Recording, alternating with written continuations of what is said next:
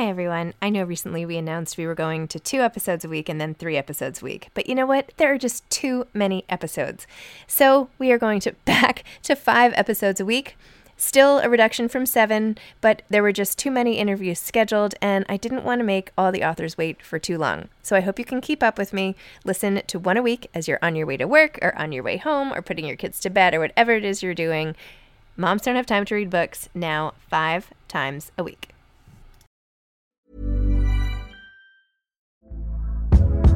Hey there, it's Michelle Norris. I'm host of a podcast called Your Mama's Kitchen. When I travel, I'm usually looking for a way to find a taste of home when I'm not at home. And one of the things I love to do when I am at home is entertain. And Airbnb allows me to do that. When I was in California recently, I rented a house that had a great kitchen. And when we were sitting around the table, we were all thinking, we're in someone else's house. Someone could be in all of our homes as well.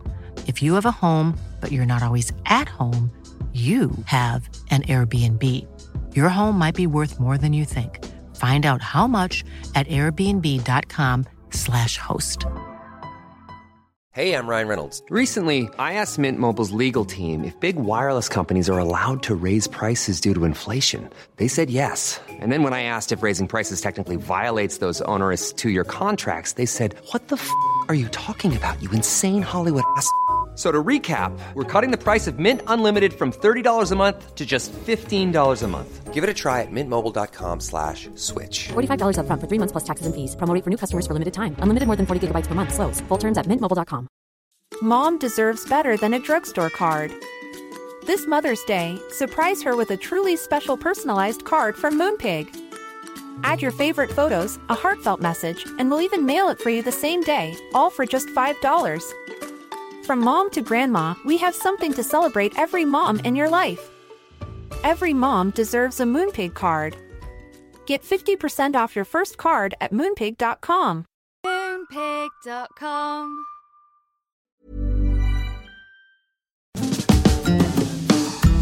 Hi, I'm Zibby Owens, and you're listening to Moms Don't Have Time to Read Books.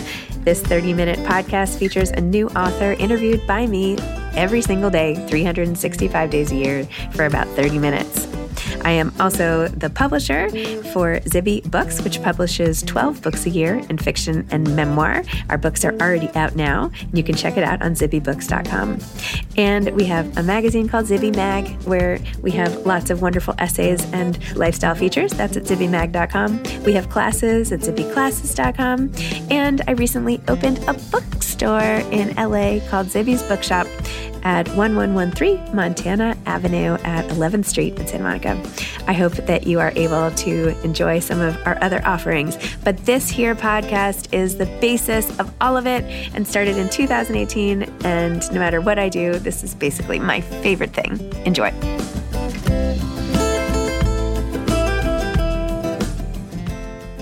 Pooja Lakshmin is the author of Real Self-Care, a transformative program for redefining wellness, crystals, cleanses, and bubble baths not included. She is a board-certified psychiatrist, New York Times contributor, and a leading voice at the intersection of mental health and gender, focused on helping women and people from marginalized communities escape the tyranny of self-care. In 2020, she founded Gemma, a physician-led women's mental health education platform centering impact and equity. She maintains an active private practice where she treats women struggling with burnout, perfectionism, and disillusionment, as well as clinical conditions like depression and anxiety. Having gone down the rabbit hole of extreme wellness herself, Real Self-Care is her answer to the juice cleanses, the gratitude lists, and the bubble baths, not only to care for ourselves for real, but in turn to transform our broken culture. Welcome, Dr. Lakshmin. Thank you so much for coming on Moms Don't Have Time to Read Books to discuss Real Self-Care, a transformative program for redefining wellness. It's such a pleasure to be here, Zibby. Thank you for having me. Oh my gosh, your book was so interesting. You talk about your own journey through self-care and some of the winding paths of your own career. And then you really lay out this fabulous roadmap and explain the difference between faux self-care and real self-care and the martyr syndrome and all the things that we do that might convince us we're not doing that good a job. And by the way, I got a yellow on your score of the little quiz.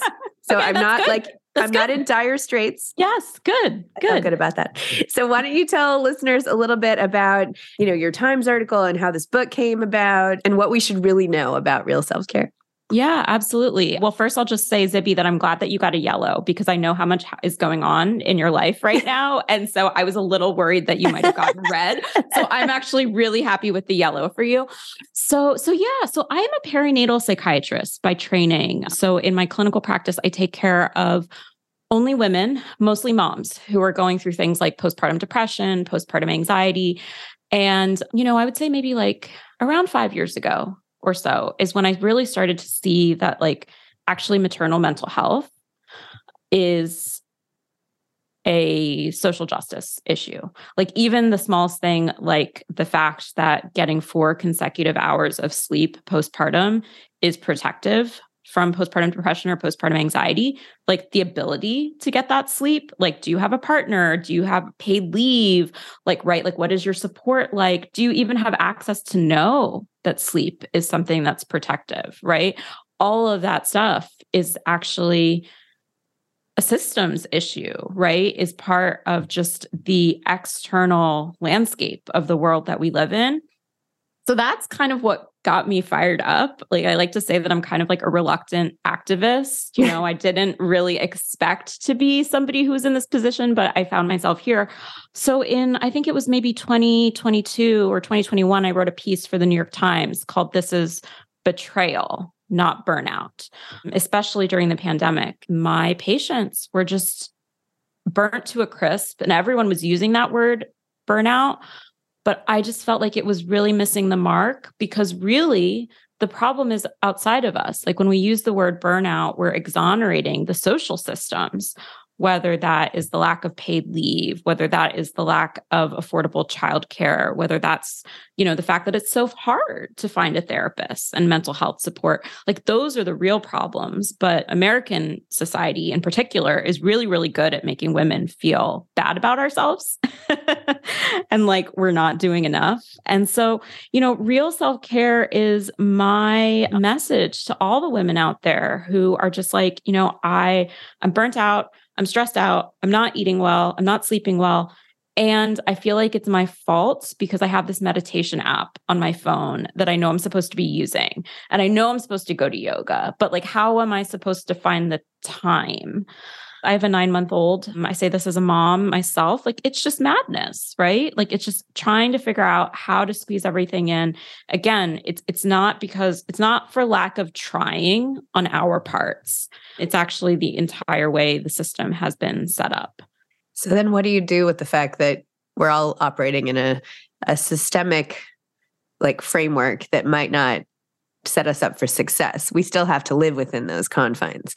So you have a lot of, suggestions and specific things we can do, but what do we do even with that information? Like, yes, we can become activists and yes, but I think awareness obviously is really important of it, right? Like, okay, this is not my fault.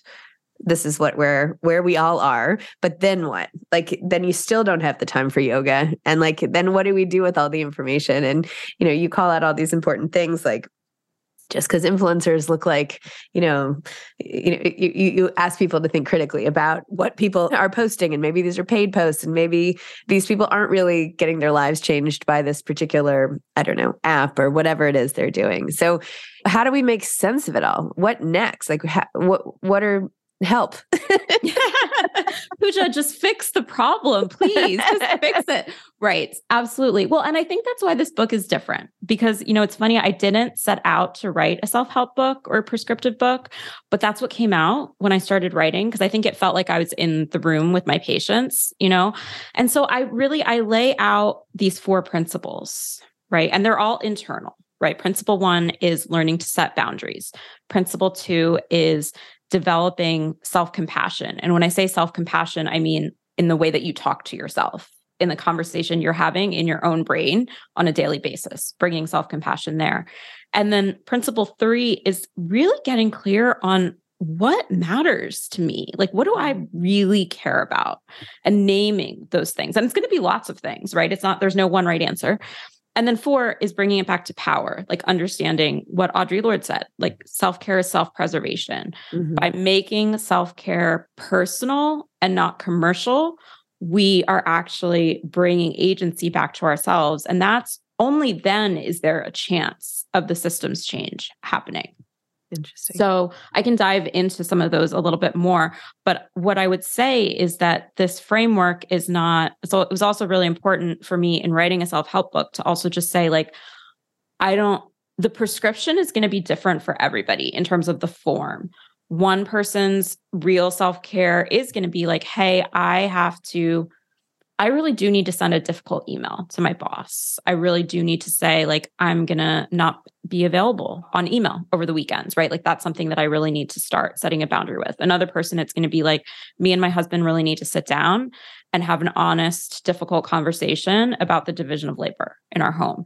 Another person, it's going to be like, well, maybe I really do need a career change. Like, maybe I want to start dreaming about something different for myself. So that sort of form that it takes is different for everybody. And for some people, it will still mean like, actually, yeah, yoga is great. When I go to yoga once a week, I feel really grounded and centered. I'm not trying to take away anyone's yoga or bubble baths, Right. Yeah, but it's like thinking deeply about it. And those 4 principles that I've identified, that comes from my clinical work. And then also from my own personal journey of like, these are the internal steps that we can take. And it's like a line of inquiry for yourself. It's like having a different conversation with yourself that are grounded in these principles, as opposed to just that constant monotonous, oh God, Pooja, you're not doing enough. Oh God, you're behind on your emails. Oh God, you're not a good mom. Like whatever the line of inquiry, like the normal narrative is, it's like, let's replace that with this different conversation.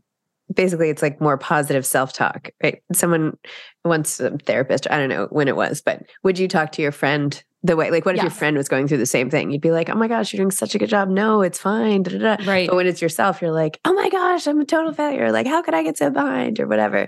So I feel like that is such a critical thing and so easy. Like we can all, and I know you spell it out very clearly, but we can all imagine what we would say to a friend in a given circumstance, right? And we'd all feel, give them the benefit of the doubt and like praise the accomplishments. And yet it's so hard to do that for ourselves. So I feel like that's something so specific, just like whatever you're beating yourself up about. Would you beat your friend up like this? I don't know. That's been really helpful for me. Right.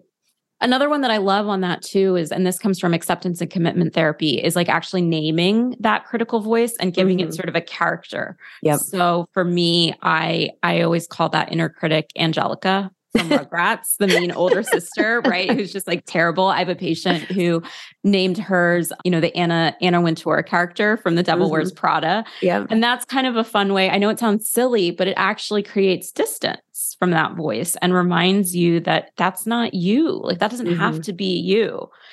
And of course you can spend years in therapy, like figuring out that like it's your mom, right? Funny, I know that character. Right. She's so familiar. No, I'm kidding. Right. But yeah, I think that that's a really important, again, it's like, it's about your relationship with yourself. And I think with real self-care, the other piece of this too, is that it doesn't have to be something that is like, it can be small steps, right? Even just sort of like with the boundaries, I know a lot of folks talk about boundaries. I feel like it's sort of a buzzword at this point. I think of boundaries as the pause. So when I was just starting on the faculty at George Washington University, my mentor took me out for lunch. And her piece of advice to me was that, she was like, Pooja, you don't have to answer your phone. You can let it go to voicemail and then just like see what they want and then respond.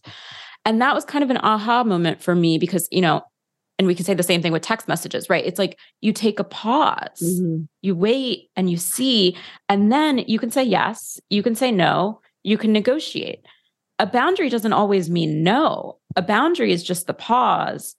And then you get to decide how you respond. A healthy boundary shouldn't be a brick wall. It actually should be one of those mesh nets, like on a trampoline, that is flexible, that things can move through, right? That's a healthy boundary. And I think especially for moms, we are just so overburdened. Our brains are just constantly on this cognitive overload. We're like the CEOs of the whole family's life, right? And so it's just, we're constantly in that react, fight or flight mode. And to kind of step out of that and just say, wait, I can take a breath.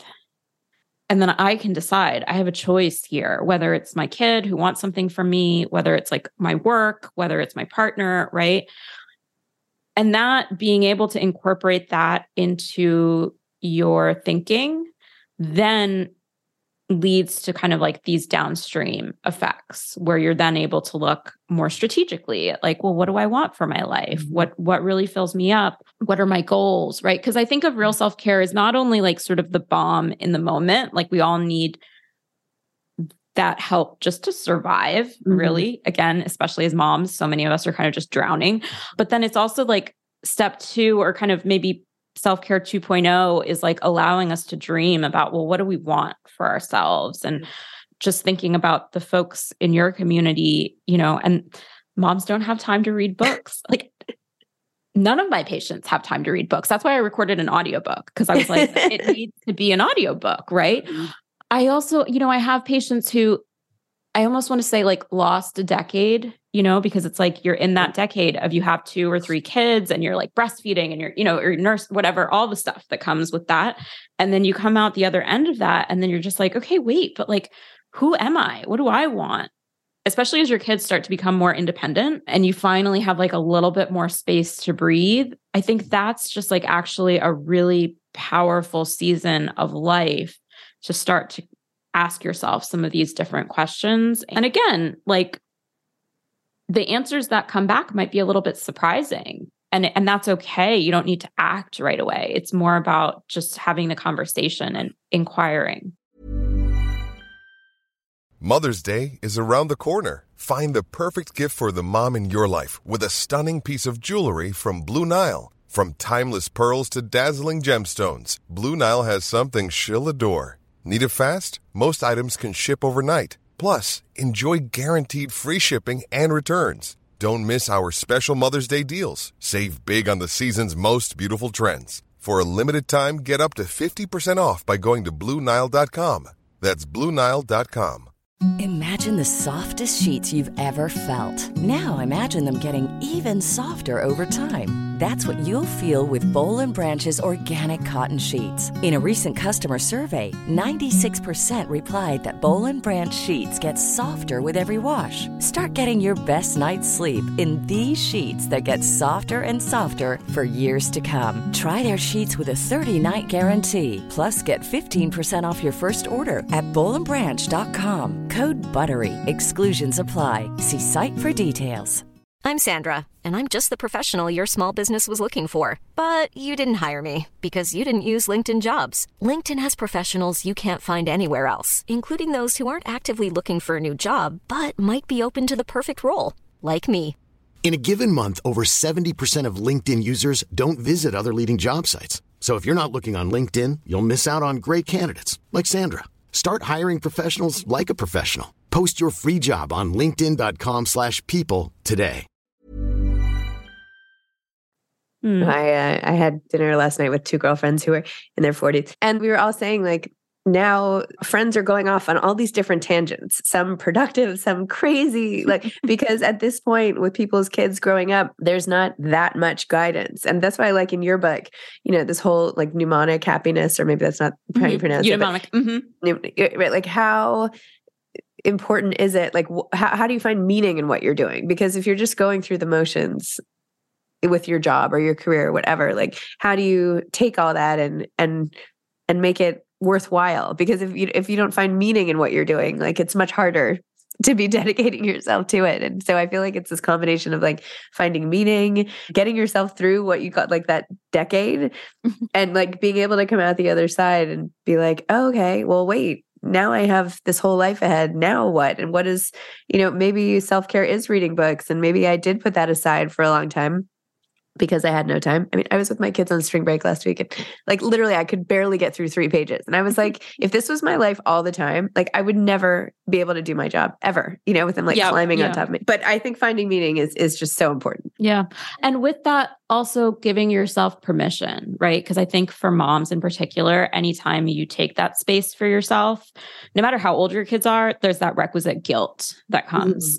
And for me, I've been living it myself right now with this book launch of like, we've had childcare on the weekends because like there's, as you know, there's so much to do when you're launching a book, and like acknowledging the fact that there's no perfect solution. There's no perfect answer, right? Like My son right now is almost 10 months, which is just such like a fun, cute age. Like he's crawling and he's like pulling up and like, it's really cute. And then part of me is sort of like, oh gosh, like, is it terrible for me to have a babysitter on the weekends? You know, like it's that mom guilt that comes up that I talk about in the book, right? Yep. That's always with us. And that you have to learn that it's going to be there. It's going to be there. And the guilt does not have to be a moral compass, right? It can just be a feeling that's there and you can turn the volume down. You don't have to listen to it. You don't need to let it guide all of your decisions. Yeah. You wrote about in the book how you were going through IVF and you were writing the book and how even that was like getting in the way of your writing schedule and how are you even going to get it done? So tell me a little bit about what it was like writing the book and all of that and how you did manage to pull it off. Honestly, I still don't even know.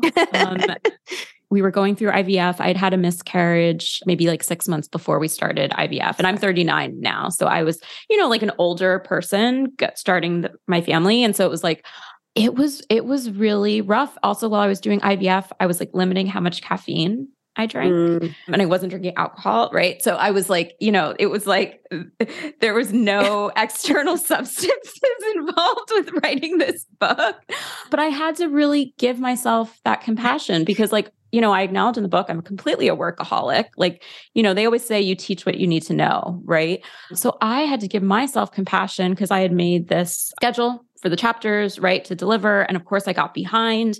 And then I just had to say, you know what, it's okay. It's okay to be behind. It's okay to be late. I'm writing a book called Real Self-Care. Like I don't want to be a hypocrite and burn out while I'm writing Real Self-Care. Or even right now, like burn out while I'm on a book tour for Real Self-Care, right? Like I need to bring all the stuff that I'm telling everybody else to do to my own work. And that's hard, right? Because if you're somebody who enjoys what you do and is passionate about all of the things that you do, I imagine maybe this resonates for you, Zibby, like when your work is something that really brings you a lot of energy, finding that line of like, okay, when have I pushed too far? How do I know that this is actually costing me emotionally, energetically too much? I think because of the IVF process and the fact that was not only so like logistically taxing because of like all the doctor's appointments and things like that, but also just emotionally, that was like a nice counterbalance for me. And I think now even having my son is also a nice counterbalance of like just knowing like, okay, these are like hard stops to my time. The calculus, I think, becomes like a little bit more clear. Yep. I remember before I had him, I had friends say like once they became mothers that actually they sort of became more productive work-wise because it was easier to know what their no was. And that definitely has been true for me as well. Yeah. I think also the reminder that like it doesn't all have to get done immediately. Like I always feel the pressure, but when I take the pressure off and say, okay, well, it would be nice if I could reply to this right away, or I could like make a whole bucket of emails and tackle this one topic all at once when it works for me. Like, there's no fallout. Like, so I think, you know, it's easy in any job to magnify things, right? Like that everything has to be done. But I don't know. I'm curious too, are you still seeing patients also? Like, what is that? Like how to stay totally, although I guess I stay totally present because I'm interviewing you right now. I mean, this is what I do, I guess. I do it. Just like when you're giving advice, how do you stay in that moment and offer the advice, you know, medically, psychologically, all of it, and bringing your own experience into it? Or do you not bring your own experience into it? Yeah. So I don't bring my own experience into it. So as a psychiatrist, I actually do therapy with a good number of my patients. So I prescribe medication and do therapy. And I don't talk about my own stuff. Some of my patients don't even know that I've written a book or that I'm on social media, actually. It's a missed marketing opportunity. That's like marketing 101 to your fan base, to your people in your community. But I think for me, it's really actually important that I'm there for them. And that's, you know, sort of like the boundaries of psychotherapy and psychiatry. I'm there for them. And I see patients right now about 1.5 days a week. And then the rest of my time is writing or Gemma, which is my women's mental health platform. It's actually, that's a sell for me. It fills me up actually. to have that just intense one-on-one interaction where I'm not thinking about all that other noise that's out there. And I can just focus on my patient who, to be completely frank, like I haven't taken new patients for several years. Like, so these are people that I have long-term relationships with who I really feel a strong connection to. And so those are the sort of the grounding moments in my week where I get to just do what I'm trained to do and what I really enjoy doing. But part of my real self-care journey was learning for myself that if I saw patients 5 days a week, I burn out. Mm-hmm. And also learning for myself that I really enjoy doing psychotherapy. So I can't do just 30-minute med checks, or my whole practice can't be 30-minute med checks because that burns me out. Like the thing that actually is really fulfilling for me is those 50-minute sessions and developing those long-term relationships. But then that means my practice is much smaller. And so that's part of the reason that I founded Gemma with my two colleagues, because I was like, well, I need a way to kind of bring this information out. And part of it is a book, sure. But again, not everybody has time to read a book. Yeah. So we're kind of building the masterclass for women's mental health. And I think that's been a real self-care decision for me, kind of like realizing, well, what is really sustainable for me when I can't spend 40 hours a week with patients? Because that's just energetically, it's too much for me.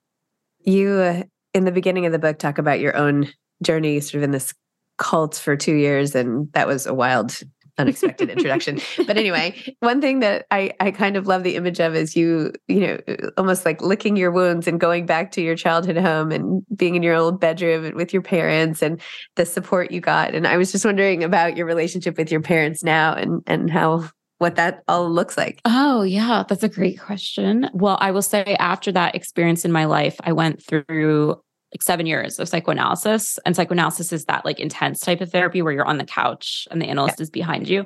And I think that my parents and I, like, we've come a really long way. I think especially with like the immigrant experience, I like to say, like, because my parents sacrificed so much for me, my dad's a physician, there's certainly a lot of privilege in my life. Because they sacrificed so much for me, I had the privilege of this existential crisis in my late 20s when I blew up my life, right? Because I didn't have student loans. So I could just up and leave medicine and focus on female sexuality for 2 years and just do all that stuff. And I was able to land back and still be a doctor. And they, I was in my childhood bedroom. I mean, it wasn't a pretty picture. I was like just binge watching reruns of SVU and like texting with my friends from college who had stayed with me, love them to death. But I think like we've come a long way. And I think like now myself as a parent, it's like, no, every generation is just like going to therapy for like the wounds from the previous generation. Like, that's just what it is. It's just the cycle. And I think since we worked through that process together, I was able to also come to motherhood on my own terms and not feel like I needed to do it because they wanted me to, or, to fulfill some sort of expectation. But I also recognized that I had the luxury of being able to like pay for IVF and, like all the resources to make that happen at this age. So yeah, it's been like all relationships. It's a lot of work and it's a process. Yeah. Wow. Would you write another book? Are you going to write another book? How do you feel about the whole thing? Are you like just so excited that the book is done and you never want to do it again? I do feel a little bit like I'm hobbling out with like a cane. So like maybe ask me in like a month. Yeah. I don't know. You tell me like you have more experience with this than I do. No, it's a lot to launch a book. It is. Yeah, I mean, it's a lot. I found it very emotional. Like it's emotional launching it, especially when you include your own story, which you do here. I don't know. You're like putting it out there. It's a lot. Yeah, no, totally. It is. And there's been like definite, like exciting and joyous moments. And there's been low moments too. And like, so I think just the roller coaster of it emotionally, like the ups and downs, is a lot. So I might need a little space. Yeah. Oh my gosh. Well, thank you so much. I found your book really fascinating. I learned a lot. I really appreciated how open you were about it and sort of the new lens, like shifting the framework of how we even evaluate all the self-care talk being shoved down our throats all the time and being able to look analytically at some of those suggestions and sort of pulling back a little bit to see where we are in the whole ecosystem. And I think that helps each individual journey. So thank you for your book. And I hope you survive the tour. Thank you so much for having me, Zibby. It's such a pleasure. Okay. Thanks a lot. Bye-bye. Thanks, Zibby. Take care. Okay, you too. Bye-bye. Thanks for listening to this episode of Moms Don't Have Time to Read Books. Don't forget to follow me on Instagram at Zibby Owens and at Moms Don't Have Time to Read Books. Also sign up for my newsletter at zibbyowens.com and sign up for my virtual book club and meet lots of authors on Zoom every other week. Thanks so much to Steve and Ryan at Texture Sound for the sound editing. And thank you to Morning Moon Productions for providing this fantastic intro and outro music.